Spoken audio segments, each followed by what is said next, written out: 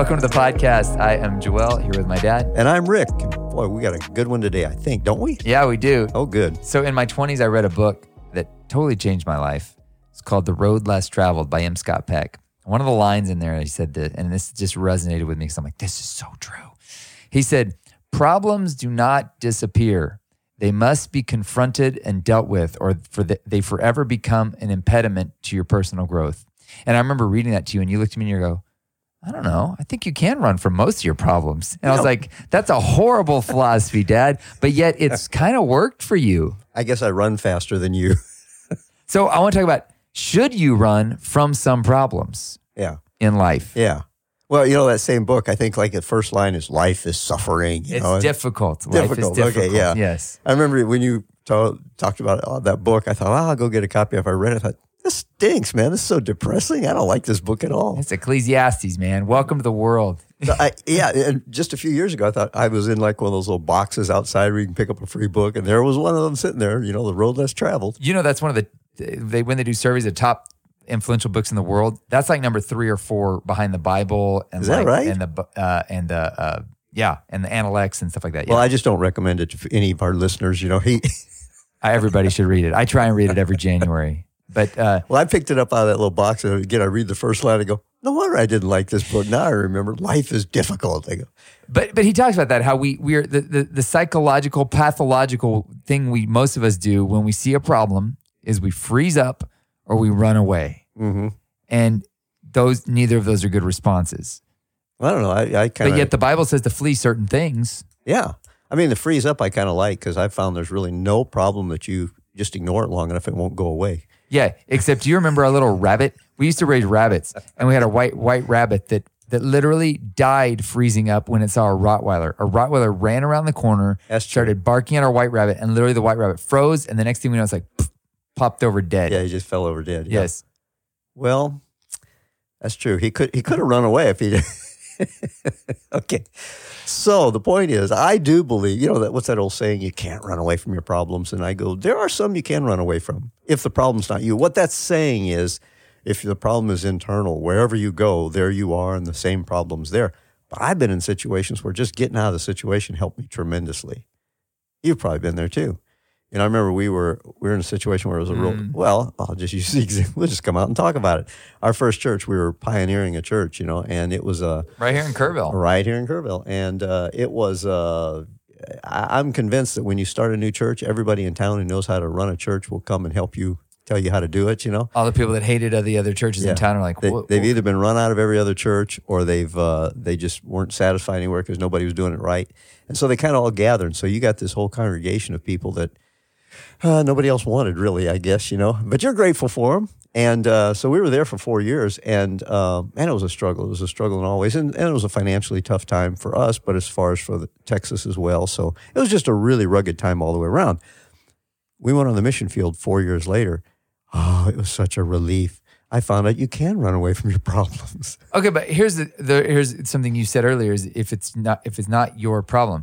That really was a problem that was thrust upon you by someone who had gotten in way over their head. Yeah. But I needed to be there too. I mean, I know the Lord had us there for a time to prepare us because it prepared us for the mission field. So that reminds me of a book I read called "Barking Up the Wrong Tree." Great book by Eric Barker, and he talks about how most of the stuff we've been taught about success is wrong. Yeah. And one of the things he talks about is he's like, we're taught about grit. If you just push through just a little bit further than when you think you push through, you'll hit success. And he's like, no, not usually. He's like, oftentimes you just end up killing yourself. He's like, sometimes you just need to abandon what you're doing and go, this is not the battle I need to be fighting, and figure out something that works better for you. And he's like, and most people you see with their success, they bump into something that didn't work, and then leave it, and then go find the actual thing that worked third or fourth time. He said, but we think if you just push through hard enough at anything, you'll succeed. But oftentimes you need to run from certain things that you're doing because you're like, this is just not working. And I've tried it and beat my head against the wall enough that there's enough blood flowing down my forehead that, this isn't the wall I need to go through. Yeah. It's kind of a balance there with persistence because, easy thing, it's not always going to be easy. And sometimes you do need persistence. But it kind of reminds me of is it Malcolm Gladwell talks about how, you might be able to improve yourself a little bit, but don't work on your strengths. Marcus Buckingham. Yeah, Buckingham. Buckingham, Okay. yeah. Don't work on your weaknesses, work on your strengths, because if it's a weak area, if you're a 4 in something, you might bring yourself up to a 6, but you're still average. Whereas if you're a 6 in something, you work on it, you bring yourself up to an 8 or 9, you're then above average in that area. So work on your areas. And I thought that makes such good sense. We're often told, well, this is an area I'm weak in, so I need to work on that. Yeah, but you're never going to probably be really good. Like with me with math, Right. I'm probably never going to be really good with math. So why would I go into accounting? Find the things you do well and just focus on those and strengthen your areas of strength already. And we would look at it from a Christian perspective. Look, this is a gift God has given you. Use that gift and work within the gift he's given you instead of trying to figure out the areas that he didn't gift you, and then find those who are gifted in that area to come alongside you and help and work together as a team in that way. So that's, again, the body of Christ. It's like if my thumb tried to be the ear. Well, it's never going to really be able to hear very well. So, that's a good point. So say you're working at a job and you feel called to that job, but it's just horrible and miserable. Is running from a call? I can't imagine that it would be miserable if it's really a call of God on your life. Okay. I mean, if there's I just think about a lot of pastors that they're just miserable. They're at a point where they're just like, I'm just miserable. I'm like, well, maybe you need to stop doing this. Well, I do remember. It's funny because, that brings back, when we were in this time of... pastors are an exception in that area. Let's talk about... You can be called and be miserable. Exactly. In fact, that's part of your calling, is to be miserable. Yeah, I remember seeing a cartoon of this guy on a bus, a grumpy old guy on a bus, and somebody obviously had asked him a question. He answered, he says, "No, I'm not a pastor. I've just been sick lately." So the point is, I remember when we were here pastoring and struggling through these 4 years, and we went to this marriage counseling thing that church sponsored, and so we thought, wow, we're really struggling on our marriage, because a lot of it was just, we had financial pressures, we had, you name it, we were pressured in that area. And so it was hurting our marriage, and struggling in our marriage. So we went to this marriage thing. They had a chance, if you'd like to talk to the lead pastors or lead teachers afterwards, they'll set up a private counsel. So we sat and we just kind of started pouring out our hearts, about the struggles in the ministry and stuff. And they looked at us and says, "Well, is it possible you're not even called to ministry?" I'm thinking, oh my gosh. Yeah, I probably just wasted the last 14 years of my life, because the first 10 were awesome as an associate pastor on a church staff, and now I've been in 4 years of struggle. And I realized, well, that's not it. It's not it. And so, it really was. Again, you can run from your problems if the problem is not you. And it wasn't. It was in a very difficult situation. And it wasn't like we should even run from it. We needed to stay there for the period of time. Yeah. And we were in a difficult time, but God was shaping us. God was forming us. And really, when we left, things had kind of smoothed out. Oh, there were still all the problems and stuff and all the financial pressures, but they weren't affecting us as much. And that's when the Lord said, "Now I have you to move on." There is something interesting there, because I was talking to a guy recently. I've known this guy for a long time, and he's in kind of this role, and he feels burnout and tired, and he got offered this other role, and it seemed really good on the surface. He went and interviewed. He basically got offered the job, but as he prayed about it, he felt like, nope, I'm not supposed to take this new, better job. And he's like, but man, I feel way better now, because he's like, I know I have an option. Yeah, that helps. He's like, I could have run from my problem, but now I'm voluntarily submitting myself to my problem. And I was like, wow, that's kind of a gift that God gave you. That's like, here's a door if you want to take it. But he decided to stay, but what a relief it was to him. And I've had that sometimes for me. I'm like feeling a little bit trapped, and then somebody's like, hey, you want to come do this? And you're like, no, I don't. But just knowing that I have that option, man, I could run from my problem if I wanted to, but it makes me maybe it makes you feel a little more heroic, like I'm going to take the sacrifice for... I think it makes you feel a little less trapped. Maybe more meaning, too. Yeah. I've voluntarily chosen this path when I could have taken an easier road. That seemed like an easier road. Yeah. But yeah. Yeah. I think it removes the trapped sense from you. So if you are feeling like maybe running from a problem, maybe what you need to do is go explore some other options. Is that unwise counsel? I can check into it and see. I think there's certain personality types that need to know there's options out there just to keep themselves sane. And then you may find out there are no options, and this is the only thing you can do. Well, I'll tell you, like I had a tremendous opportunity come for me a few years back. Remember, I interviewed with this national organization, and I mean, I was like one of the finalists for it. It was me and this other guy. And as I got into the interview with it, I'm like, oh, I do not want this job. Mm-hmm. This would be miserable and oppressive, and it would have made me nationally known. Like they were gonna we're gonna take your name to this marquees all over the country, whatever. But I got into it. I'm like, oh, I do not. But that was so liberating to know, oh, I could run from what I'm currently doing to something else, but that maybe the grass isn't necessarily greener on the other side of the fence. And I think that's one of the big keys is the grass always greener on the other side of the fence? And you don't know until you get to the other side of the fence. And then you're like, oh, hold up. It's the same grass. Yeah.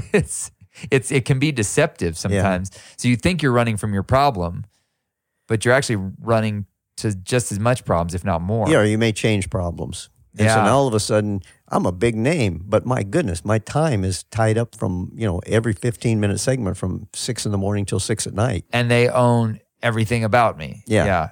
So, I'm a big name now, but now I have another problem. Yeah. So there's always choose your pain, I guess is what they say. And you don't know what the pain is till you get into it life sometimes. Is pain, Dad. Life is suffering. So choose your pain. It all comes back to life is pain. Well, only if you choose for it to be, Yeah. I love that there was a book written by a woman, I think Barbara something or other, years ago. She's passed away now, but it was called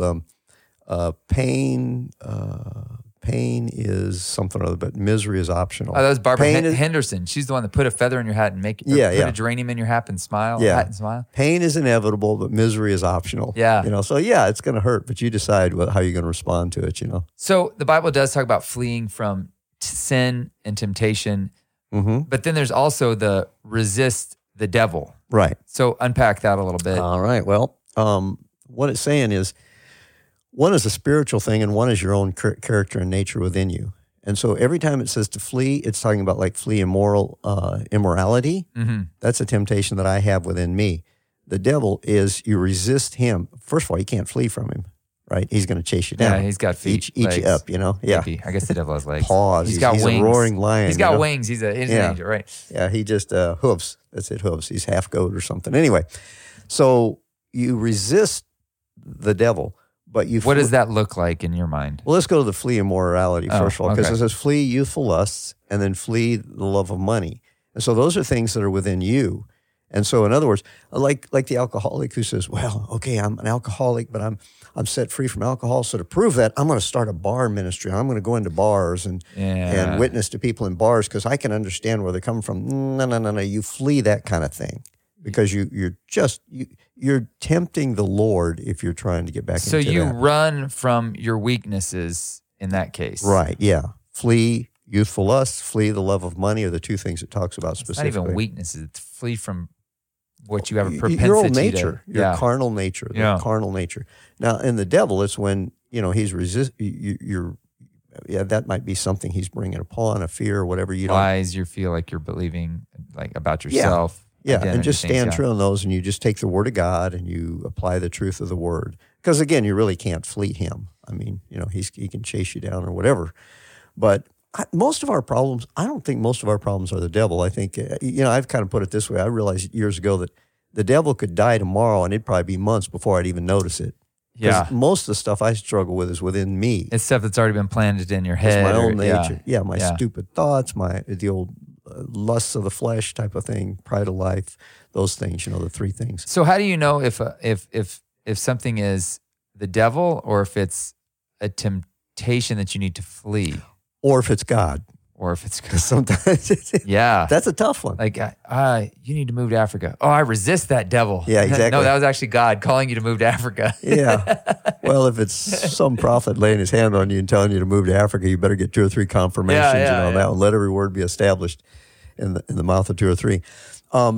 It's hard to tell sometimes, because I think sometimes I want to rebuke the thing that God's bringing on me to shape me and conform me. Yeah, sometimes we rebuke a sickness, but like there's stories in the Bible where it's like they said, well, who sinned that this sickness is on this kid? He's like, nobody sinned. It's so that the glory of God could be revealed. Like, whoa, hold up. Yeah. So should we have been praying against that sickness? Jesus ultimately healed him, but that's real tricky. That is, and I'm not sure there is no pat answer. You're not going to flip a coin and figure it out, or you're not going to be able to say, well, every time it's this, every time it's that, because again, God is so three-dimensional or multi-dimensional, maybe even beyond three. We don't even know. Three is all we can comprehend. So he can be working things. But I would go this way. You can move into it trusting that if it's trusting that God wants the best for you. Yeah. I'm going to stand against I'm not just going to accept, I don't know, what do you want to pick? A difficulty that's come upon you, an obstacle so or something. you've just been diagnosed with a lifelong illness. Okay. All right. So I'm going to move into that with, okay, God, I'm going to read what the word says. I pray that you'd be in health and prosper, prosper as your soul prospers. So, okay, so I'm going to do some things to cause my soul to prosper. I'm going to stay in the word. I'm going to begin believing and begin praying for health and for healing. And but trusting that if, it's kind of like the three Hebrew children there. Who's going to deliver you from my hand, said Nebuchadnezzar. I'm going to throw you in the fire. And he says, the Lord, our God can deliver us. Right. But if he doesn't, we're still not going to bow. Where they had an option, they could have run from that problem, probably. Yeah, I suppose they could have not shown up for the gathering, and in 3 spots they'd attract him. Yeah, down, like that. Yeah, Daniel didn't show up; he wasn't there apparently. Where was Daniel? I don't was know. smart. He somehow got out of there. Like, that's not my battle to fight. I'm running from that problem. Yeah, probably having tacos somewhere. It's like, oh, sorry, I had a meeting that time. Yes, can't make it, Neb. Yeah, going to be gone. But the point is, it was a matter. I'm going to go into this with, okay, God can deliver me, and if He does, awesome, wonderful, praise the Lord. If He doesn't, okay, then God, you're going to work it out for your good. That eternal perspective. That's resisting the devil. I think it is, yeah. Okay. And not just letting your mind run free. I think that's a lot of it too, because you can flee the youthful lust. You can stay out of the massage parlor or you can stay out of the bar or whatever. But the problem's in the mind. Yeah. I remember that one time it says, if your right hand offend thee, cut it off. And I thought, well, cut my right hand off. That doesn't help because it's all in my mind. I'd have to cut my head off to really deal anything. So that would solve it. That was not literal. I'm pretty sure he didn't mean cut your head off because really that's the only way you're going to solve it. Yeah. Whatever the problem is. And so the deal is in the resisting the devil, so you can stay away from those places. That's fleeing the youthful lust. But then you don't allow the horses to run wild in your mind either. So in the case of you just got this diagnosis and they say, well, you're probably going to die. And the enemy would come in and be like, you're going to die. And he would use that to bring you into a place of despair, depression. That's what you resist. You resist those. Yeah. By saying, wow, that's what I've been living for. Yeah. That's my whole purpose in life is to get there. So if I die, I die. But then and then I guess you flee the doubt. You don't allow the fear.